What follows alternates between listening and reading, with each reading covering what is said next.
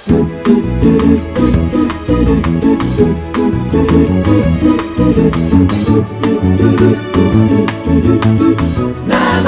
motherfuckers. Welcome to Namaste, Motherfuckers, the only podcast where the worlds of work, comedy and well-being collide. The podcast where the life-changing stuff happens.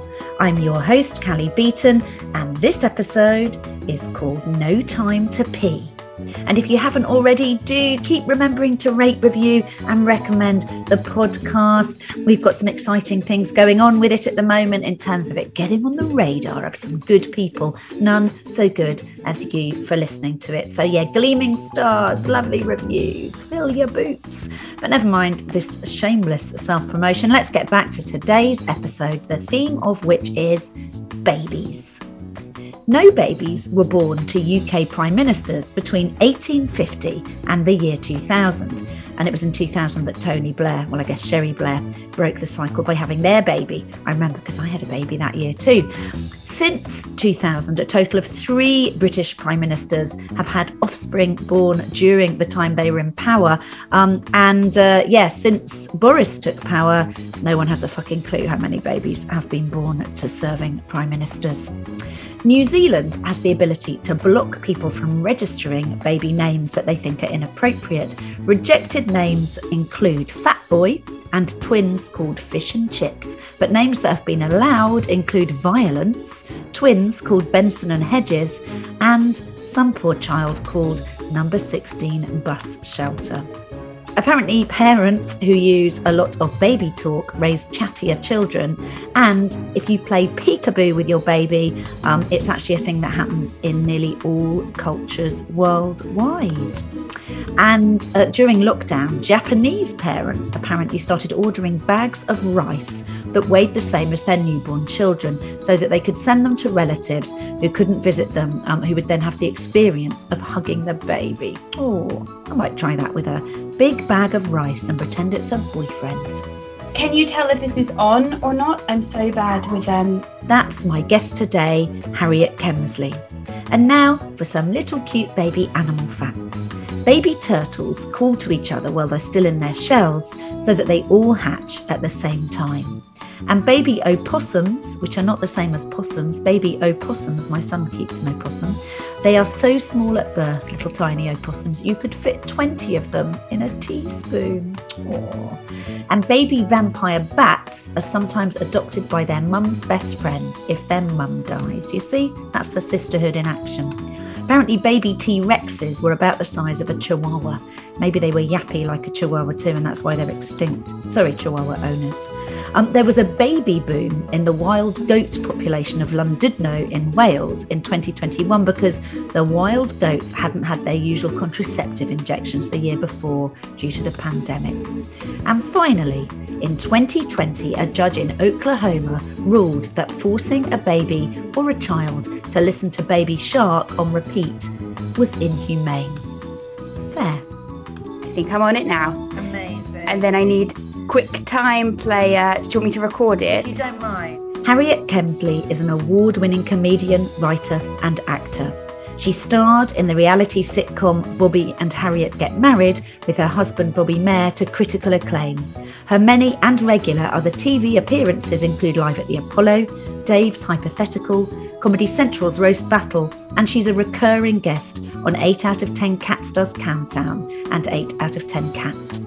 Her other broadcast credits include hosting the BBC Radio 4 Comedy Club, the Radio 1 Comedy Lounge, BBC 3's Comedy Marathon, The One Show, and Kevin Hart's LOL Live. She and Bobby are now parents to little baby Mabel. We talk a lot about baby Mabel in the episode. And Harriet will be taking her brand new solo show, Honeysuckle Island, to Edinburgh in August and on tour afterwards. There are links to all of that in the show notes. If you have never seen Harriet do stand up, go, go, go. She's absolutely awesome. Harriet and I talked about babies, bobbies, dogs, comedy, gingerness, sleep, dyspraxia, chaos, co-parenting, origin stories, Live at the Apollo, little people, big rooms, and authenticity. But I started by asking Harriet about how old Mabel was at the time of recording.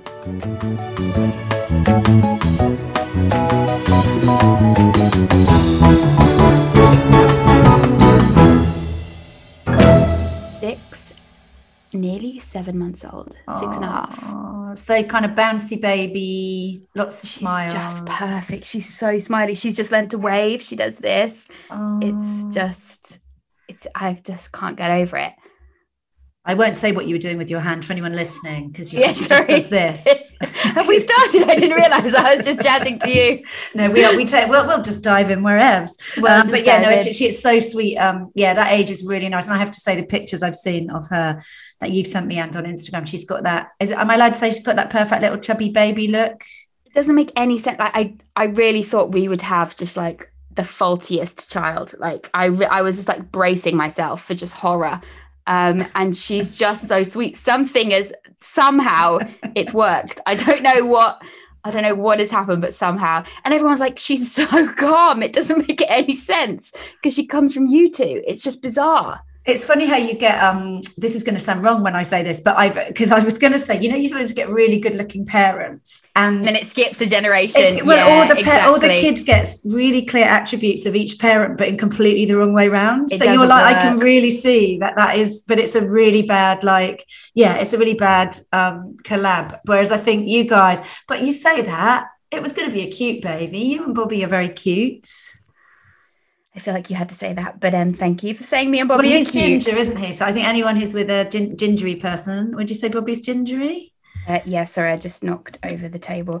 Yes, Bobby is quite gingery. His hair is actually more strawberry blonde, but his beard is very gingery. There you go. Yes. So baby Mabel hasn't inherited the ginger gene. I think she's a little bit strawberry blonde. It depends on the light. And she has what Bobby calls, apparently in North America, it's a thing called a skullet. So it's like a mullet, but it just shows your skull. So she's got that. Very cute.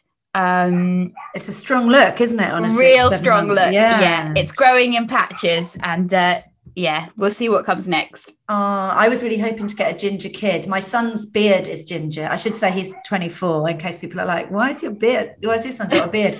He's got a ginger beard and a little bit ginger hair, and my daughter doesn't have ginger hair. So I think if you get a ginger child, you'd be very, very blessed, Harriet. It's lucky. Yeah, I think so. Can you hear the dog barking? I can hear the dog barking, but not in a way I think that would disrupt the podcast. But how is it for you? Is he going to be happier if he's with you? He? No, he can't. He can't be. But I could go in a different room if it's too annoying. I don't mind, and I don't think it's disruptive to the podcast if it's not disruptive to you. I think it's good because we did say when we said we'd do this, we said there'll be at least babies crying, puppies pooing, or dogs barking. And I think short of the baby now, we're saying what the baby needs to appear, cry and poo a bit, and then I think we're done. Life comes at you fast is what I've realized. I know it does, doesn't it? And it's so because we were talking about this when we gigged together last week, and I said let's save it for the podcast because I cannot imagine how you can have a small baby, you're both comedians, and anyone is even thinking humorous thoughts, let alone writing them down or saying them on stage. So can you take me through how you have a comedic brain at this particular point in life? My brain, I have no control of it at the moment, is one thing. I have to write a show. And so luckily, I think, when you're so tired that things happen because you're constantly making mistakes, I think luckily that is really helping with the comedy. And there's just no way around it. It's just, I think also what's good is we're very lucky that it's not, Catherine Ryan's always said this, like comedy is not like you don't leave really early in the morning when they've just woken up and then get back like just as they go to sleep. Like we can kind of like go for a few hours, come back, like you can dip in and out a bit. Me and Bobby can kind of pass it back and forth. So my brain has no space and I'm constantly tired, but it's fine. And it's two great things. Like I love comedy, I love the baby, feel lucky to get to do both. If I could have a bit more sleep, then the dream. Yeah, I don't, because I did a gig last night after having no sleep the night before, only because I went out and stayed over at a gig and had no sleep because I was out living the life you were living until 6 months ago. God. And so I had about, I don't know, what for you probably sounds fine. I'd had like, I don't know, 4.5 hours sleep. And then I was gigging at Top Secret last night, you know, doing the usual kind of 2 gigs there. And I definitely, I mean, I was fine, but I was not firing on. I definitely had to be a bit less like, I'm in the room and I'm really quick-witted. It was like, here's some material I've written and I can just about tell you. So that's obviously how it is for you all the time at the moment. So I don't know how you're doing it, Harriet. I've stopped breastfeeding, and I think that's really helped. I think like draining too much, and also I reckon that's probably partly hangover that you had there, that I haven't been able to drink for a long time. So I think, to be honest, I've saved a lot of energy through that. I like the way you're like, it's partly hangover you had there, Callie. I would agree. I would agree. Yeah. I'd say 90% hangover. So you haven't got the hangover. You haven't got the depletion through breast milk. You've just got baby exhaustion. Just baby exhaustion, just trying to do everything and remember everything. I think that's the problem. I was much better at, because I have dyspraxia. So my natural state is absolute chaos. But I have learned over the years, like I've had to work really hard to not exist in a state of chaos. So I have a lot of things that I have to do. And now it is very easy to go back to absolute chaos. But I'm trying very hard to like control the chaos. It's really hard, dyspraxia or no dyspraxia, to control the chaos of a baby. You can't imagine anyone who's listening who hasn't had one.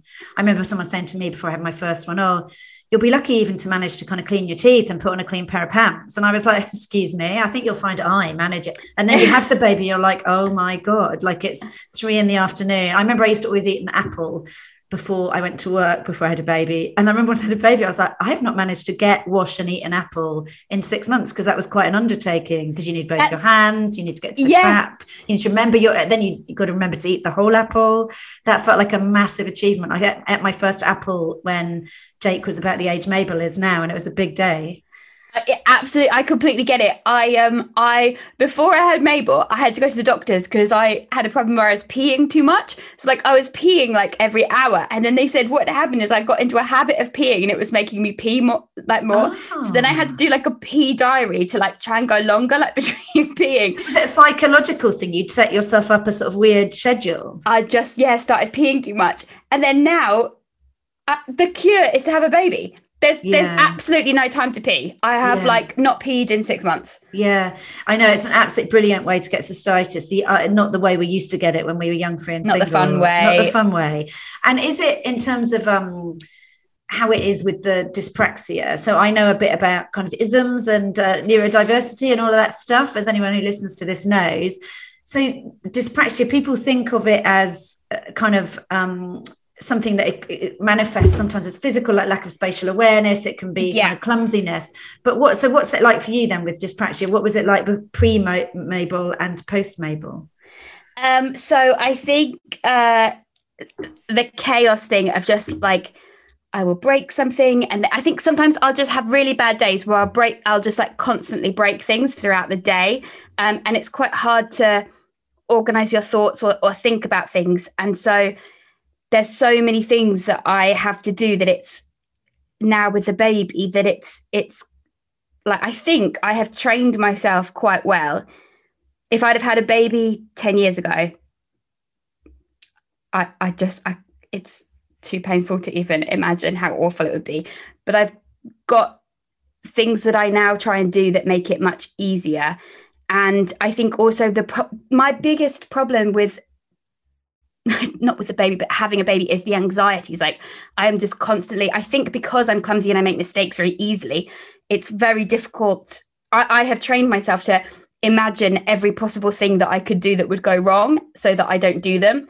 But then now there's like actual stakes. Like I'm not really worried about myself anymore. It's like the worry of what could happen to the baby. And so I'm constantly thinking about every worst case scenario, every awful thing that could happen to her. And that is very tiring.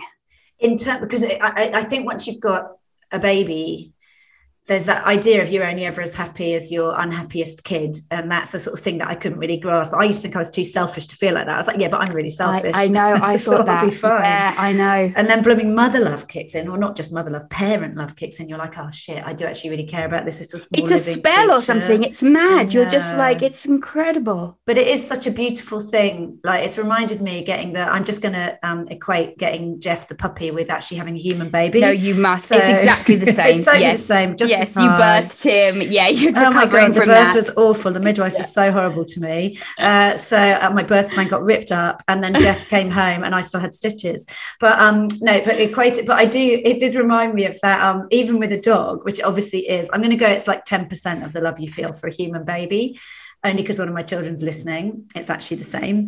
But when you get, it's like it creeps up on you with a dog that suddenly, like I suddenly did realize after about 2 weeks, like I literally would lay down my life for my dog. And then it actually made me think, God, I've forgotten what that feels like when you've got a baby and that enormous weight of responsibility. I remember crying when the baby blues hit and Jake was whatever he was, like 7 days old.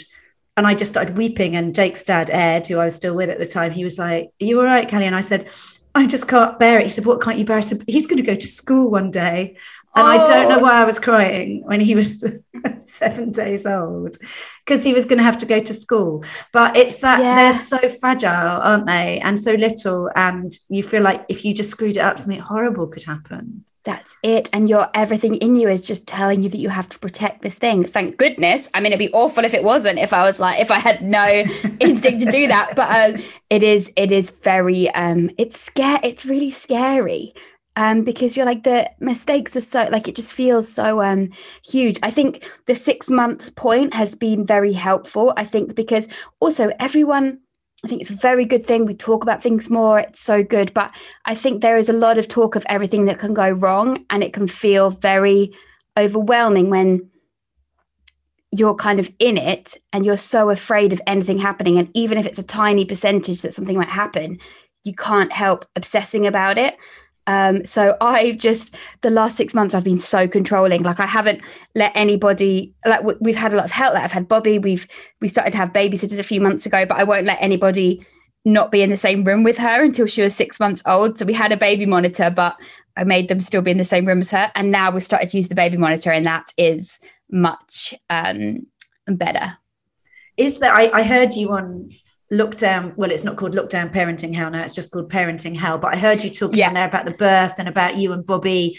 For anyone listening who doesn't know, you're married to fellow comedian Bobby Mayer, and I heard you talking about the different, I remember you talking about, like, physically how you passed her around, and what you say, it made me really laugh, like what you say about how you physically handled Mabel when she was little and how you'd pass Mabel around, and how Bobby would do it and how you would do it. Yeah, I do it, and every woman that I know passes her with, like, tender care, like she's a precious package. Whereas Bobby and my dad, they're just like throwing her, like, in the air like she's a rugby ball or something, like tossing her to each other, and then the person is, like, very taken aback when they take the baby. It's madness, just so much confidence right from the start.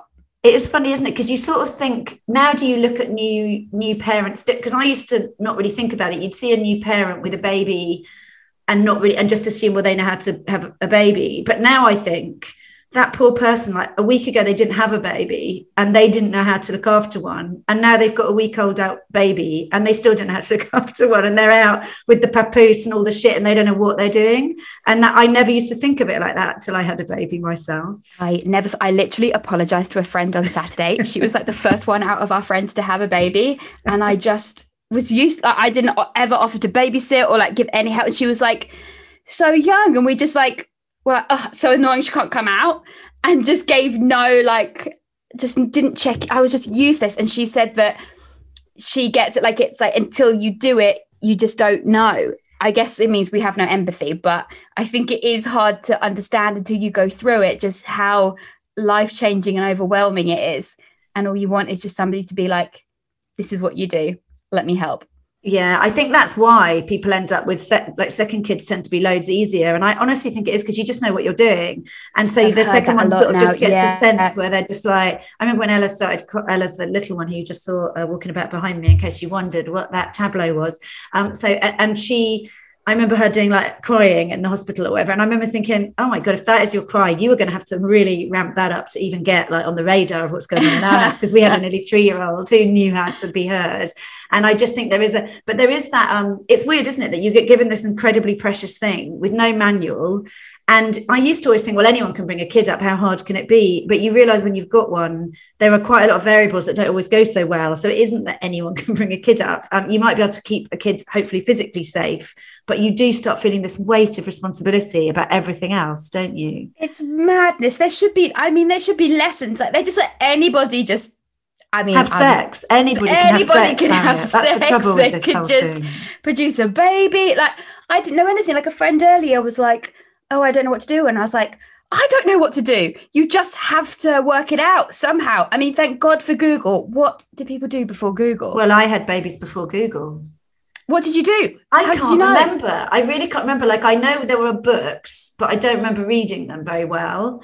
And I think I don't actually remember what we used to do. I think it probably saved a whole load of worry about, oh, they've got a little bit of a tickly thing in their nose, and then you Google it and it says take them straight to A&E. So I think probably that saved us a bit of trouble. But I don't remember what on earth we did. I do think, and this is making me sound like I had my children just after World War II, which I didn't. My children were born in one in 97 and one in 2000. But I do think that there was something about not having smartphones in those days. Like, I'm really pleased I didn't have the dilemma of, should I be looking at my sweet little cherub baby or should I be looking at this email? And that when you were out with the baby, there was no, I don't think I even had a mobile phone. No, I didn't. When Jake was born, I didn't even have a mobile. So I kind of feel pleased about that, probably. I think that's a benefit. But then I don't know how we knew how to do it. I mean, I don't suppose we did. And you didn't have Coco Melon when you were in a car ride that you could just put this baby crack in front of them and then they're quiet for 10 minutes, just like mouth agape. We had horrible, like they had little baby Walkman things that they always broke because they did have like clunky headphones, and they'd always like stick the headphone up their arse or something. You'd be like, oh no, the headphone's gone wrong. Or you'd have like literally CDs and you'd be playing like the horrible Wheels on the Bus CD, and you couldn't then just find something like it algorithmically on Spotify. So I think that probably damaged everyone's musical taste, but probably did keep them safe. But is there, in terms of what you're scared of then, just to fan the flames of fear on a Monday afternoon, because we are recording this in a heat wave when you and I probably are feeling slightly irrationally hot anyway. But what are the fears then that you have that eclipse you? I mean, they're pretty dark. This is the problem. I have kind of quite obsessive thoughts sometimes. So it's literally every time I go to change her, there's a tile floor, she could fall off and smash her head. Or if I'm pushing her in the pram, I think, don't let go of the pram or she's going to roll away. I'm going to have to chase her and then she could go into oncoming traffic. So every single thing I've got to worry. And the problem is I then share that worry with anyone that might be looking after her. And I say, don't do this because then this terrible thing might happen. And they're like, okay, obviously I wasn't going to do that thing. That's cool. But it makes you a bit controlling. So Bobby is like, him leaving the house is like so easy. He just leaves the house and everything's fine. Whereas I feel like I have to check that she has everything. Otherwise, what thing could go wrong if she's hungry? And he just leaves the house and he's like, I'll deal with it. It'll be fine. But that's kind of evolution, I guess. If you think about the ideal two-parent thing, regardless of gender, if you've each got, you kind of probably do need someone who's really like overly awake at the wheel, and you probably do need someone to kind of be a bit looser so the baby gets a bit of that as well. So it's probably actually the yin and the yang of that is probably quite a nice... But I don't want to be this side. I want to be the chill side. And the problem is the more the other person is chilled, the more you have to be the highly strung one, because the more relaxed they are, the more you're worried that they're going to make a mistake. So then you have to tell them what to do, and then the more they pull back because you're telling them what to do. It's a vicious cycle. It's really, I always wonder how anybody says they got pregnant a second time by accident, because I'm thinking by the time you're a year or two into this, how the hell is anyone doing anything spontaneously by accident? I mean, it's so hard to like be romantic and like see anything in like a romantic way when it's just like, let's keep the baby alive. She takes up all like, I remember before I had her, I was like, said to Bobby, I was like, I'm just really worried she might get in between us and then I want to spend more time with you and I won't be able to because of the baby. And I'm like, Bobby who? Exactly. I don't even remember what he looks like. Yeah. It is really difficult. And I do think, like, look, we split up when my littlest one was nearly 3. And I just think it's more of a wonder that anyone kind of holds it together. Because when you look at the shift, like, and I know you did Bobby and Harriet Get Married. So some people listening to this will have watched that. And can people still watch it if it's still out there to watch? Yes, I'm not exactly sure where it is at the moment, but that's it will what Google's probably be for. somewhere. Yeah, and there's definitely clips on the Comedy Central channel there's or on great YouTube, clips. I think. Yeah. So people can definitely get a bit of an insight into you and Bobby, and anyone who knows your and or Bobby's comedy will sort of get the general gist of it. But it is I guess because you were so kind of being so public about your traits, and then what the Venn diagram is of putting Harriet and Bobby together, and that overlap. So you've kind of inhabited that quite publicly until Mabel. And I don't know how you're feeling about being so public about that now you've got Mabel. I think it's fine. I think that one good thing is we are pretty relaxed about that. I mean, neither of us is particularly worried about how we come across. I think in some ways, like, I think that that is a good thing about doing comedy for a really long time. You do just stop caring maybe what other people think so much. Yeah.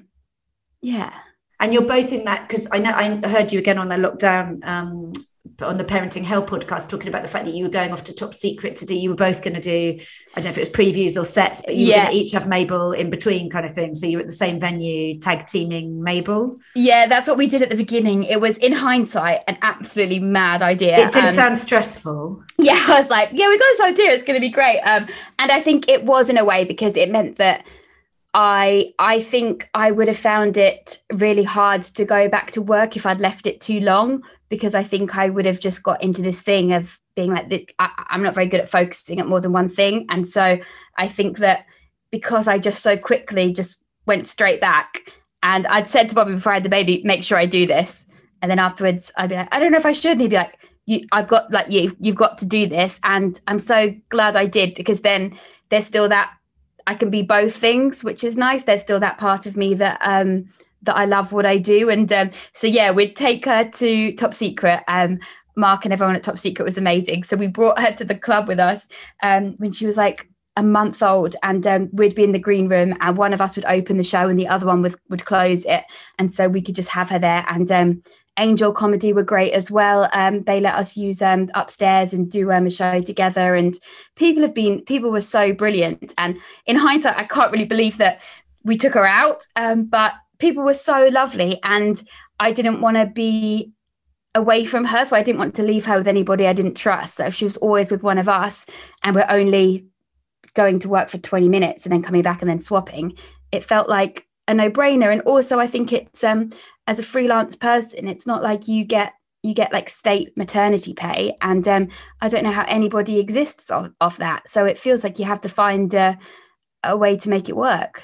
Well, especially when you're both doing the same thing, because if one person had a kind of like, there are obviously plenty of comedians who kind of hitch their wagon to a lawyer or whoever, and there's one person. I know, that would be great. That's a smart move, right? Really smart. Yeah. We're both idiots. Yeah. Well, at least you've got another idiot helping you out. I'm just I'm just flying solo idiot. So you could have made even worse life choices. Namaste, motherfuckers.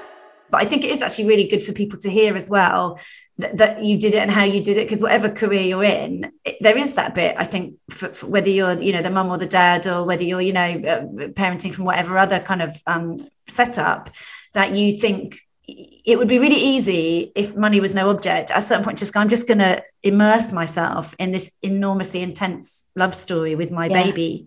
Yeah. And then next thing you'd know, the baby would be like off at nursery or school. And then you're like, what am I doing? And who am I? And I said that to you when we gigged together last week, that the bit people don't always realize when they have tiny children and they're grappling with, should I be leaving the baby or how do I do it? But it was only when I said to you, when my kids got to be kind of maybe pre-teens and teenagers, that I realized that inadvertently I had given them a really lovely kind of feminist, or at least equalist model of, if you want something, you go and get it, and you don't expect someone to do it for you, and you decide how you want to live your life, which is not saying that anyone who decides not to go back to work, that's also a really important model, and you're showing your kid loads of really important things.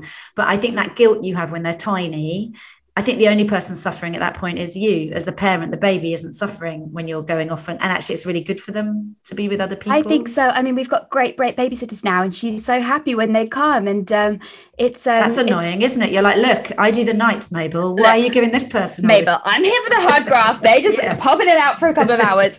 But yeah, my agent said something interesting, which is what she had heard about how, because it's true, like you can spend like all day with them, like every day, and you don't even kind of register it because you're just kind of surviving. Whereas if you are working and you make sure that when the time you're together is like really quality focused time, then you can have the best of both. Like someone said somewhere that like it's that all that like a child needs is like 15 minutes of like quality like connection every day. I mean, I'm hoping to give maybe a lot more than that. Maybe like, 17 sometimes. Exactly, 17, maybe 17 and a half occasionally. But like proper like focused time. Whereas I think so many parents, just because life is so exhausting and you're trying to do things, if you're just trying to get through the day, you don't necessarily stop and connect with them. So that's the aim anyway. And also the balance. I mean, what you guys do have, because you both do the same thing for a living, I'm not saying every day it feels balanced, but to actually have that, I do think, one of the things that I think's really helped my kids have kind of, they say you give your kids roots and you give them wings. And I think the roots bit's kind of easy to do if you're in a loving home. The wings bit's a bit harder, is how do you keep letting go, both as a tiny baby right through. It's so hard to let them fall metaphorically and literally. But I do think if they can have that relationship with two parents, that is an enormous luxury that loads of kids don't really have. There's often one main parent or mainly nursery with a bit of parenting kind of around the edges. So it's amazing that Mabel's main carers are the two of you.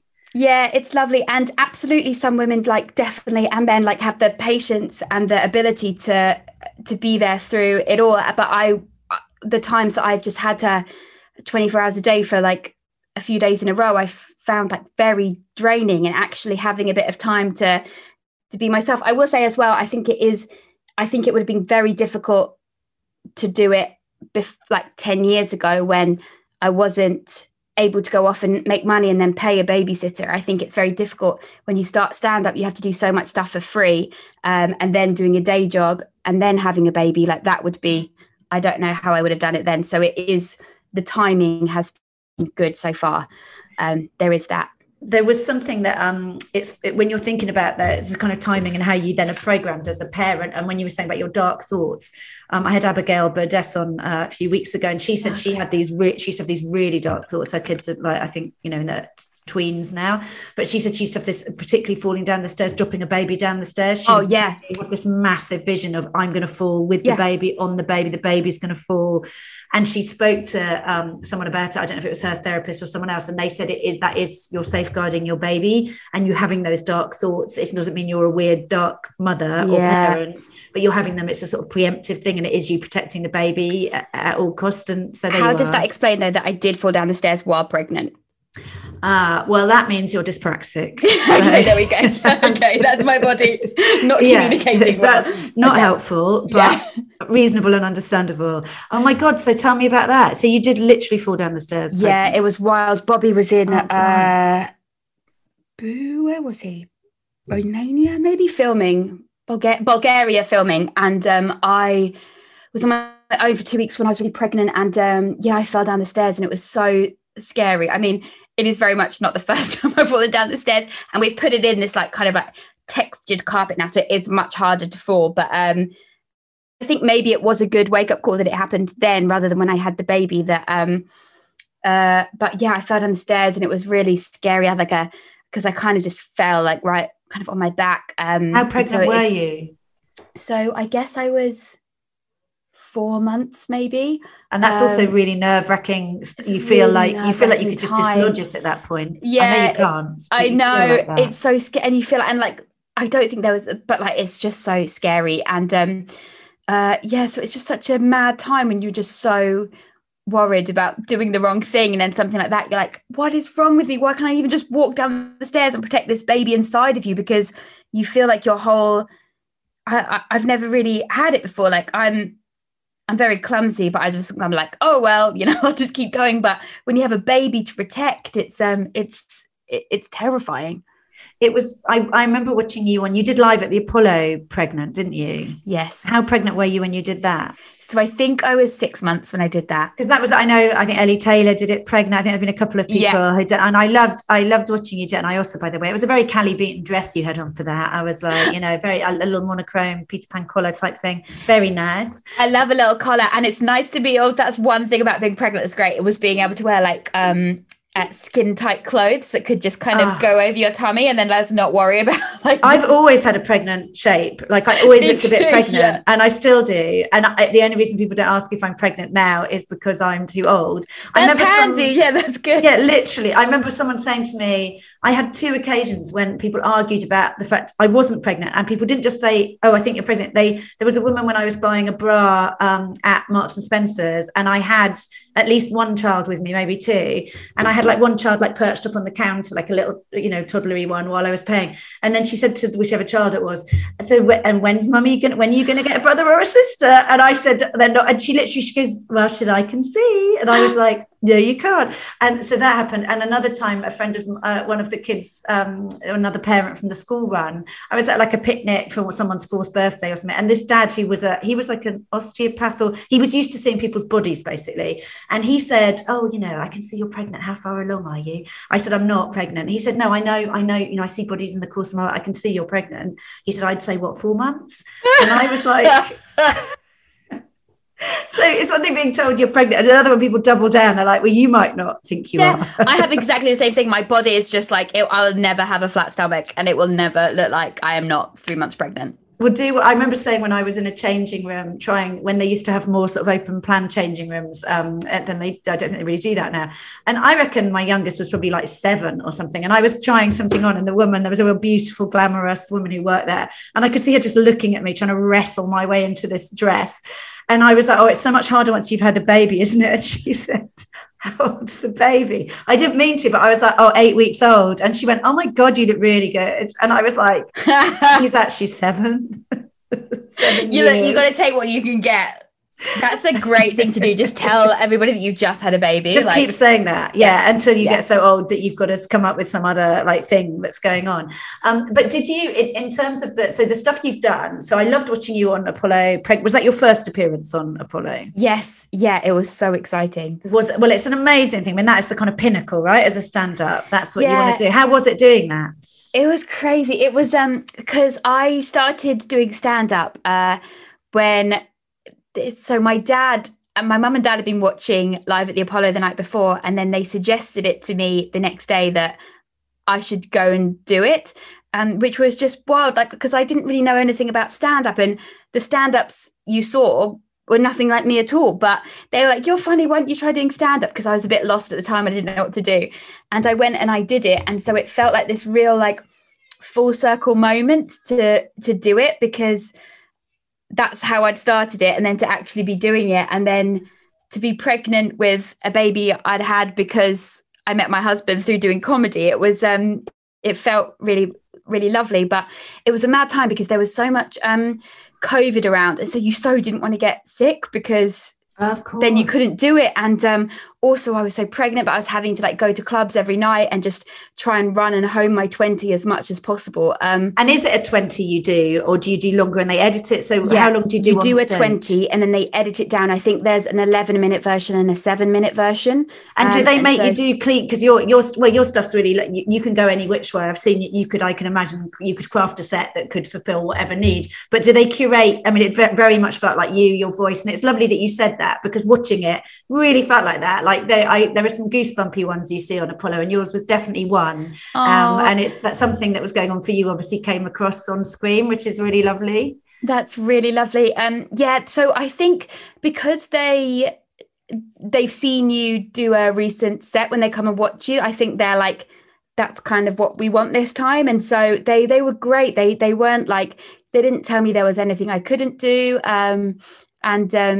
Then you do a trial thing and they give you notes if they want to change anything, but they didn't at all. They were brilliant, like so supportive. And it was amazing. So when we got there, but it's crazy because you get there at like 2:00 and then it wasn't until 9. And so you're just like the nerves, like I've never played a a stage that big. I don't think, maybe once, but and especially after COVID, like you haven't performed to like people that many people in one space. And we did a trial run, thank goodness, because they let all the smoke out as you walk through. But that's the bit for a dyspraxic person. That's a challenge. Exactly. So I walked through the smoke, and then I was like, and then I was like basically like crawling through the smoke to like get on stage. And it was like, thank God there was a practice, or that like would have been my entrance instead of a rock star. Exactly. Just like pulling myself through on the ground in your fatigues. Exactly. Yeah. So thank goodness there was a rehearsal. That would have been my entrance to Live at the Apollo. Like some people come out like skipping, and I would have been just gasping there and crawling along the ground. So yeah, but yeah, it was a very fun time. Did you find, because when I watch people, so I've seen you plenty of times, I've seen you from sort of, you know, doing on stage at the Cav in Stockwell through to sort of doing much bigger rooms, and lots of my kind of contemporaries have been on it, and it does seem that when people are on that stage, you sort of do inhabit it. Like I've seen people who aren't necessarily very physical comedians, and then they're on that stage and suddenly you're like, oh my God, they're like really using the space. Did you find when you were up there, you suddenly got a bit of Beyonce about you and were like, I'm rocking this big stage now I'm here, because it looks very natural. The nearest comparison to me on stage doing comedy is probably Beyonce. Exactly the same. I really channel Beyonce. I don't know, because it's so big. It is a bit like I can gabble a bit, so I was like trying to not go too quickly, otherwise because it's so big that it can take a little while maybe for the laugh to kind of come back to you, so you have to try and be slow to kind of judge the pacing. So that was something I was like, and also you feel like, yeah, I guess that's true. You want to try and take up space, because otherwise you're just like a little ant, I guess. It's funny when you do those. I do kind of big stages in my kind of corporate speaking. So I do these massive stages, and I actually have better gigs. I don't know what it is about it, but there's something about when I get up there, and one of the things I do before I go onto a really big stage, I think the first big one I did was, I think it was the Royal Festival Hall, and until then I'd done like smaller ones, and I remember standing back, and also the more formal they get backstage, the more they're like, right, you're going to be on in one and counting down. And I'm like, oh shit. Whereas if I was just an angel, I'd be able to go on and just be funny. But as it is, I'm like, oh God, am I meant to know how to do this job? Because I don't. And so I remember standing, looking at the stage and thinking, I feel so small and inadequate. And then I thought, I'm going to really lean into my smallness. I don't mean it as my voice, but I thought, yeah, I am small. And I'm going to just stand on that bloody stage on my 2 feet, and I'm going to let my small voice fill this big room. And I just sort of let myself be that little person on the stage. That's and then something, lovely. If that makes sense, because I couldn't literally big myself up. I could just go, well, you are small, but you're probably okay. So well, that's it. I think you still have to be true to yourself. It's like, sometimes it can be you feel like, oh, I have to be more like this, or be like this, like set version of like what a stand-up is, and that's always wrong, because then you're not being true to yourself. And also I think there is something nice about being in such a big space, in that there is that anonymity.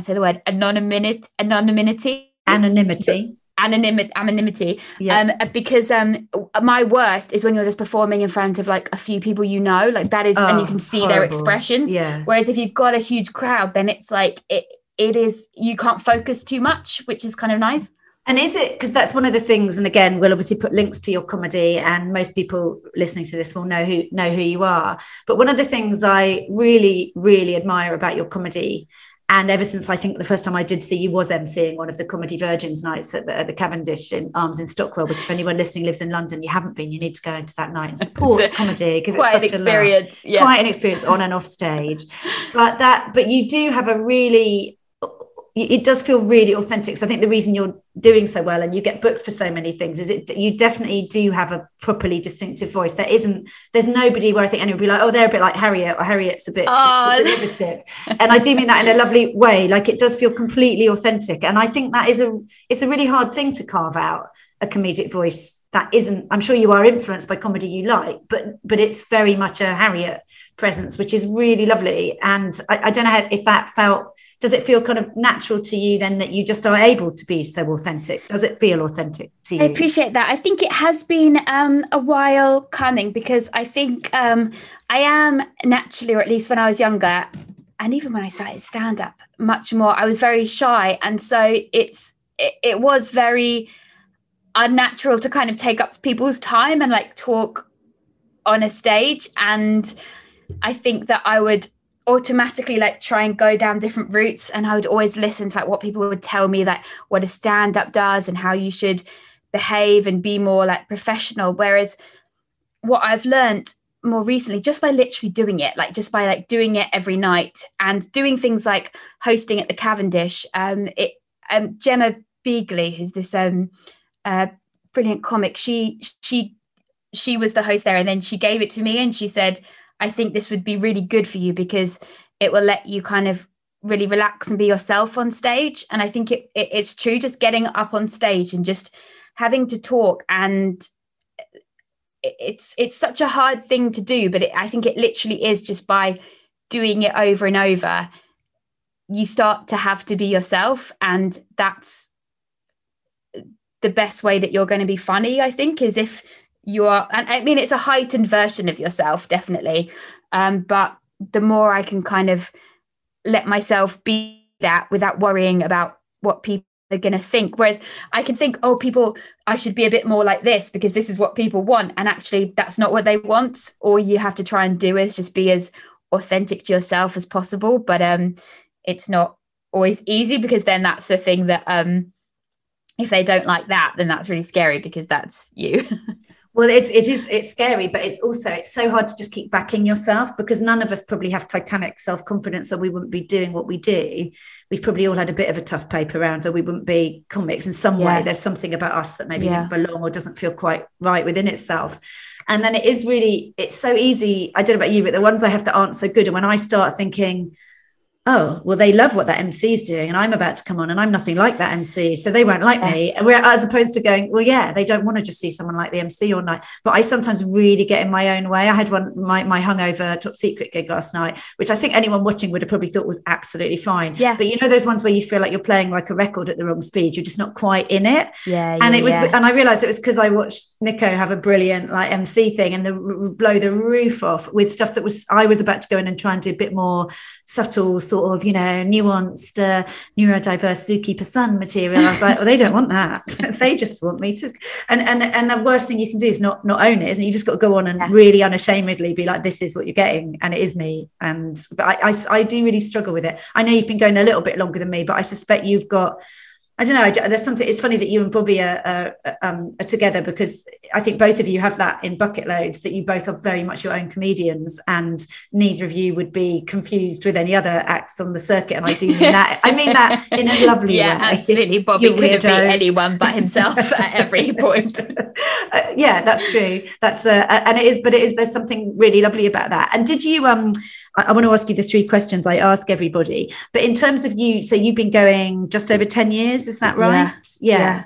And so what is next for you? You've done lots of telly, you've still got the podcast with Sunil. Do you still do that? Yeah, it's on a break at the moment. I think it's going to come back hopefully in a slightly different form. It was called Why Is Harriet Crying? And it was because I was crying very regularly at the time, but it was like for very silly things, but it would be like a different reason every fortnight. And then by some miracle I was crying less, and so we didn't have as many things. So I think now we're going to focus, just change the focus a little bit to make it like, because it's a very authentic podcast, and so we want it to be like very like true to us and where we're at. So yeah, we're just going to change it up slightly, and then hopefully it's going to come back in a different form. Brilliant. So, and we'll put a link to the episodes you've done with Sunil, who's also a brilliant person who I'm going to get on the podcast for sure.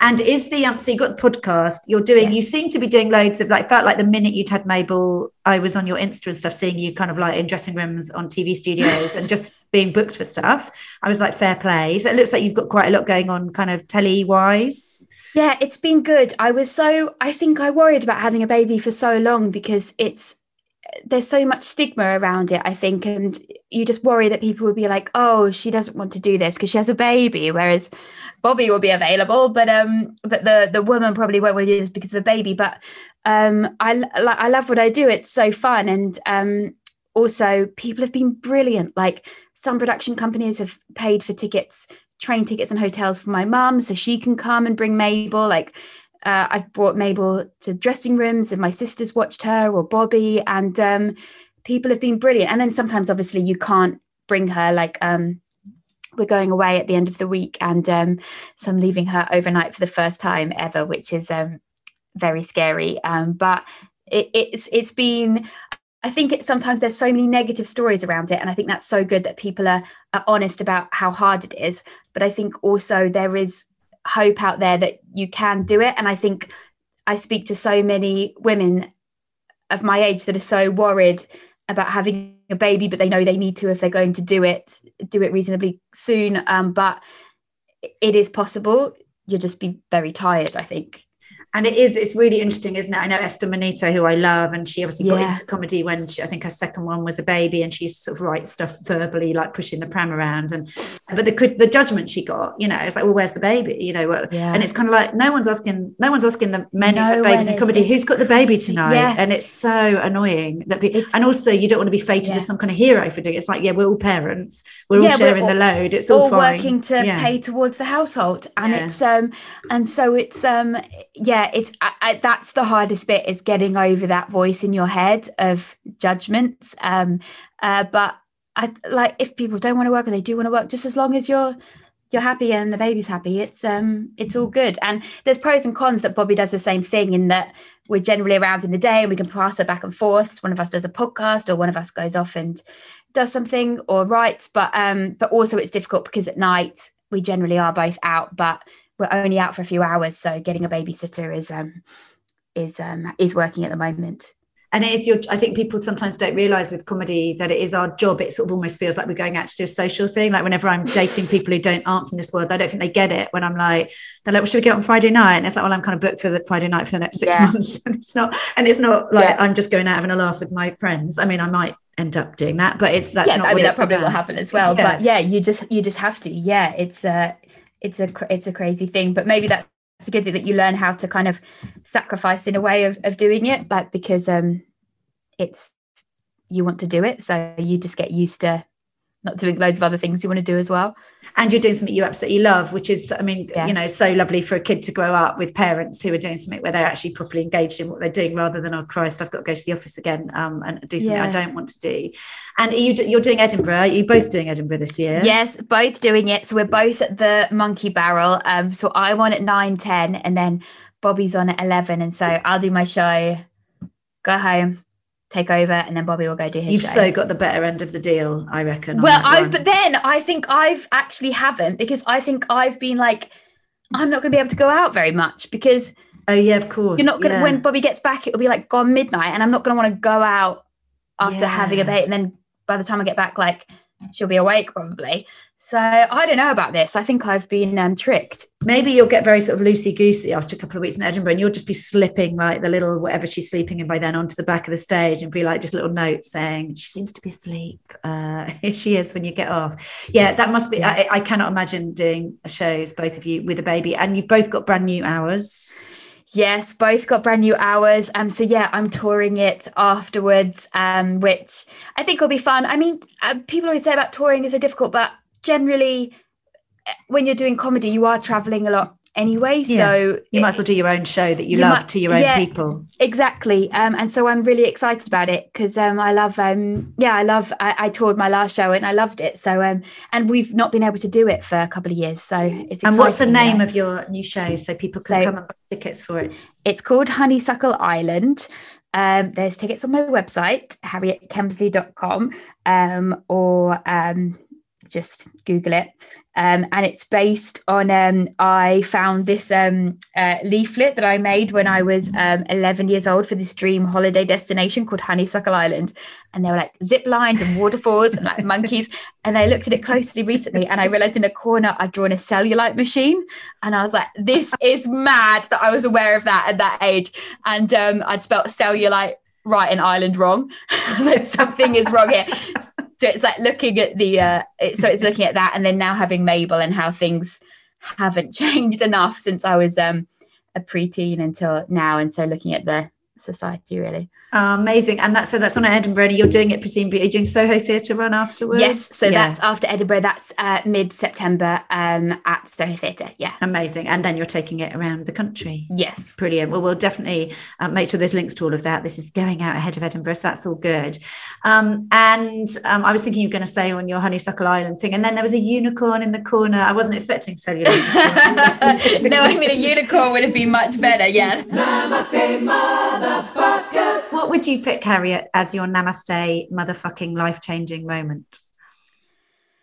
I guess it would probably be the moment that I walked on stage doing stand-up. I mean, it could be the moment before when my parents suggested it. But I think as soon as I'd struggled for so long, like I knew that I wanted to do like acting, but then I couldn't get into drama school. And I kept thinking I was a serious actor, but then everyone would laugh when I was being serious. And then I kept getting cast in like comedy roles. And I just was like struggling a bit to find my thing. And then when I started doing stand-up, it just felt like, I think as well, because I'd always been really shy, it was a way of kind of showing people who I am that I'd always found really difficult when I was younger. So it was like a quick way to be like, this is who I actually am but I'd have to spend like 100 hours with you to feel like I could actually be like this, because it takes me a while to feel like I don't have to be like polite or worry about what you want me to say or do. It was a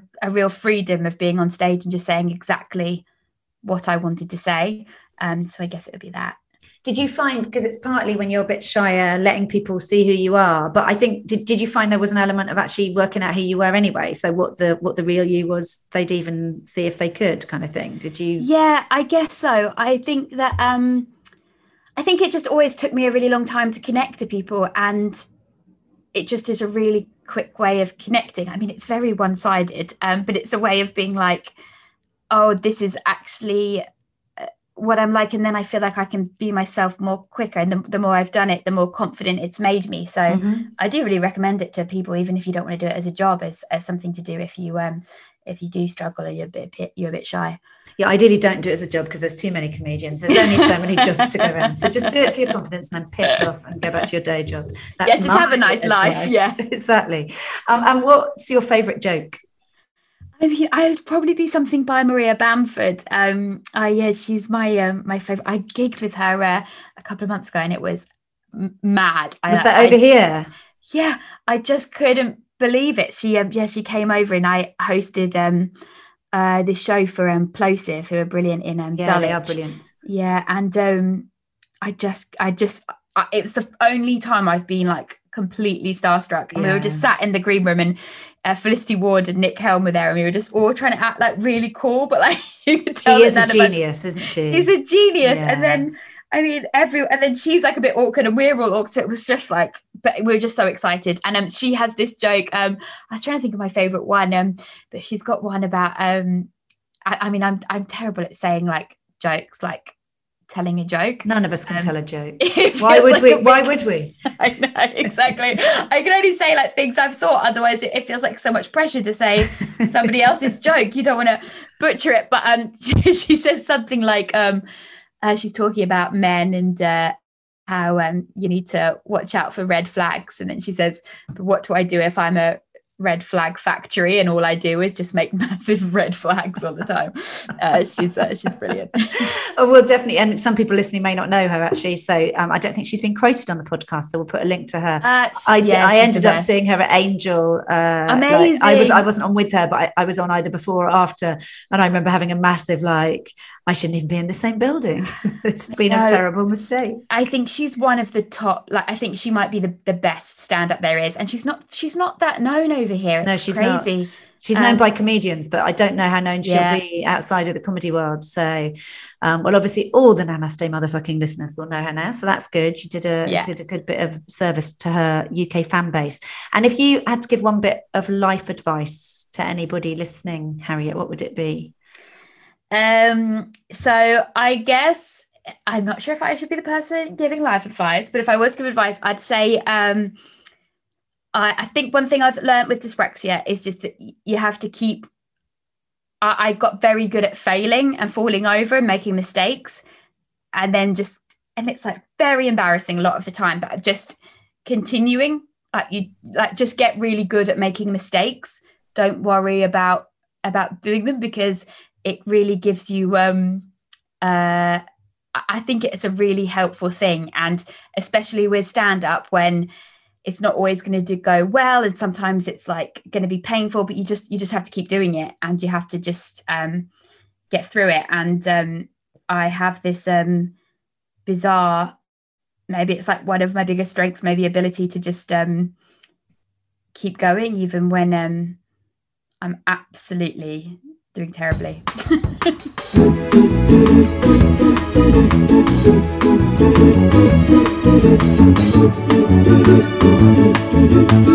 Namaste, motherfucker. That was the wonderful Harriet Kemsley. So that's almost it for this week. Every episode I pick a thing, as you know, inspired by my guest that I'm going to do. And this week it's going to be all about authenticity. I've been working on my Club 20, which is, as you know, the length of set you tend to do in the clubs as a comedian. And I am going to try and go a little bit more authentic, bit less crowd pleasy, bit less scripted, bit more me. If I've retired as a comedian by the next episode, you know it did not pay off. And that is it for this week. Thank you so much for listening. Please remember to rate, review and recommend the show. We'll be back in your feed next Thursday, as always, when I will be talking to comedian Sarah Keyworth. I don't know what the opposite of a perfectionist is, but that is me. Namaste, Motherfuckers was written and presented by me, Callie Beaton, and produced by Mike Hansen and Karusha Dami for Pod People Productions, with music by Jake Yap. I'm Callie Beaton. Until next time, motherfuckers.